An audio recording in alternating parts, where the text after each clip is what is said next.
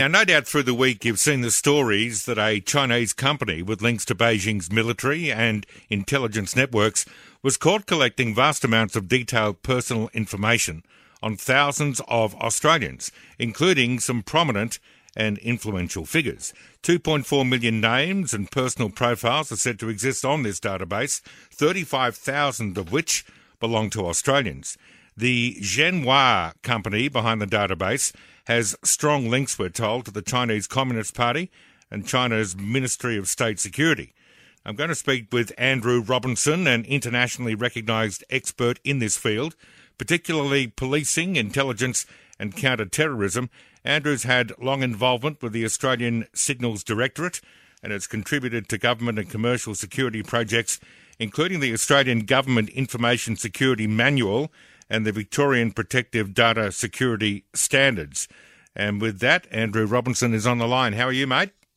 Well, thanks, Luke. It's a pleasure to be on your program. Thank you so much. I think when many of us hear stories like this, our eyes to some extent glaze over and we think, oh, this will affect someone else but not me. But we are, I think, as a nation becoming more suspicious of the Chinese. So having used that as an introductory piece, should the average man or woman in the street be overly concerned when we read and hear stories like this? That is the pertinent point, Luke. You said that 35,000 prominent Australians were on a database of 2.5 million individuals, and you could go, hey, I'm not one of those 35,000. I don't need to worry. And that's not the approach that or the opinion that I would hold, and that's because this kind of activity is symptomatic of surveillance occurring on the internet by nation states, foreign intelligence services, and also there is a degree of commercial surveillance as well. And I think we'll find that that impacts everyone, if not directly, certainly indirectly, in the integrity of things as much as elections as we've seen in the past, and can jeopardise the way we go about our lives. So what does a country like Australia do? I mean, clearly we've just got to look the wrong way and there'll be another one of our exports that China will say, oh, we have to look at that, maybe impose a tariff or ban or something. But we continually hear these stories of potential Chinese influence or what they're doing with our data. And it seems like we throw a cream puff at Beijing Town Hall, which has no effect. Do we actually stand up for ourselves here? Can government do anything about this? Well, for sure, then, well and truly they have to. So from every level of government as well as businesses and individuals, we need to respond. Really what we need to do is increase the cost. So the government can do that at a diplomatic level, can do that at a political level, can also even do that at sort of an intelligence and a military level as well. And we just need to increase the cost and really speak up about it so that we declare it as behaviour that isn't acceptable by Australia and Australian citizens and demand that change. So in terms of, as you say, increasing the cost, making sure that there is an outcome, a negative outcome for those that would seek to improperly obtain our data. Is that what you're saying? 100%. There needs to be some kind of cost that's incurred because what they're doing is seeing the massive opportunity that the internet and vulnerable systems presents them, and they're capitalising on that. So unless we put cost on the other side of the ledger, we're not going to see a change in the behaviour. That's intriguing because if you're one of the, I think I said 35,000, and you find out that indeed you have had a breach and your data's been improperly gained, what do you do? It's not like you can't ring Crime Stoppers and say, oi, my data's been breached.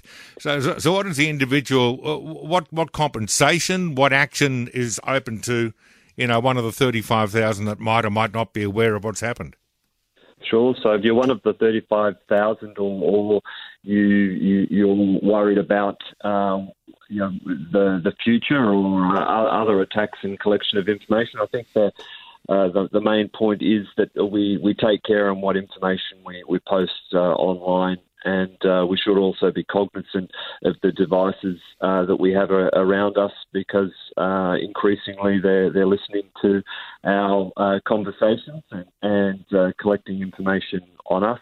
And you want to be careful about what information you deliberately post or what information might be collected about you that you might not ordinarily expect. Funny, the other day I saw a story about Tony Abbott, who posted a picture of a boarding pass, and the report went that someone saw that picture, acted upon some of the information, and as a result was able to access a booking system and thereby gain access to mobile phone numbers, etc., etc. So from your point of view as an expert in this area, by the way, I'm speaking to Andrew Robinson here. Andrew, what would you definitely not make available online?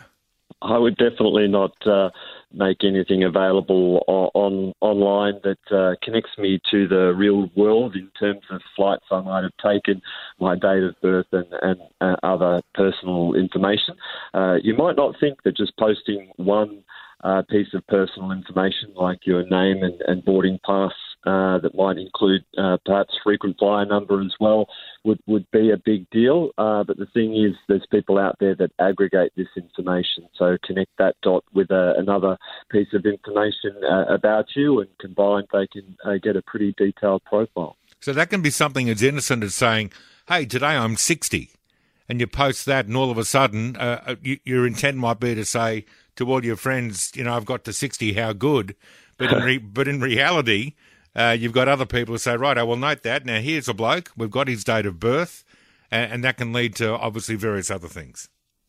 For sure, and the other big one is location. So location can give things away, particularly when you're on a holiday. Then they know that you're away from home or places that you attend. So that if they want to switch to a human intelligence operation in the extreme circumstance, location's certainly going to help with that. What would you say to those that assume this is only China? Is it only China doing the wrong thing? Are we naive just to imagine it's them? We would be naive to think that there's only one country in the world that has a foreign intelligence agency and that would exploit the publicly available information as we have here in this case with that overseas key individuals database that was collected by the Chinese. So absolutely there will be other foreign intelligence agencies out there doing similar. I think the difference and the key point around China is just the volume and scale in which they do it is potentially much larger than any other country. And Andrew, does our government take this serious? Are they fair income in what they might put up to defend Australians and their data?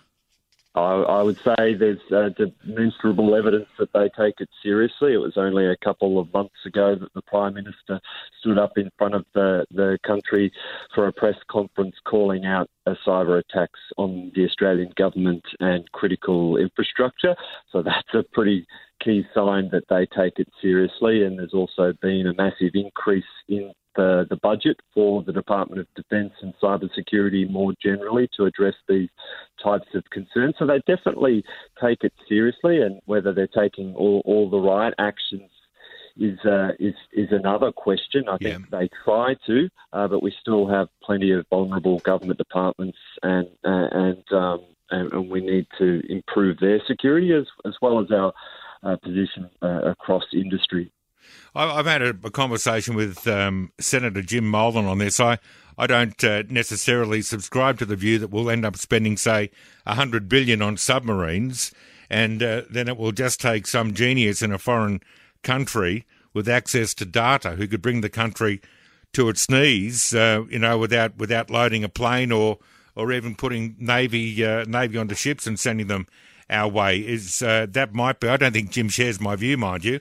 But perhaps you do. Is it just the reality of the times in which we live now that we face significant defence threats through data and an online attack?